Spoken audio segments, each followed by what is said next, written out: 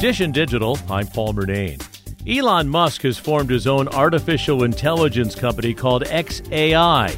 He says their goal is to understand reality. xAI is really just kind of starting out here, so it's not it'll be a while before it's relevant on a scale of the sort of OpenAI, Microsoft AI, or the Google DeepMind AI. xAI will be separate from his other businesses like Tesla, Twitter, and SpaceX, but will work closely with them.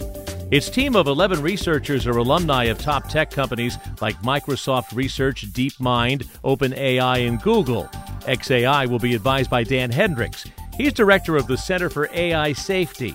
Back in May, his group warned that AI could pose a risk of extinction to humanity on a scale of nuclear war or pandemics.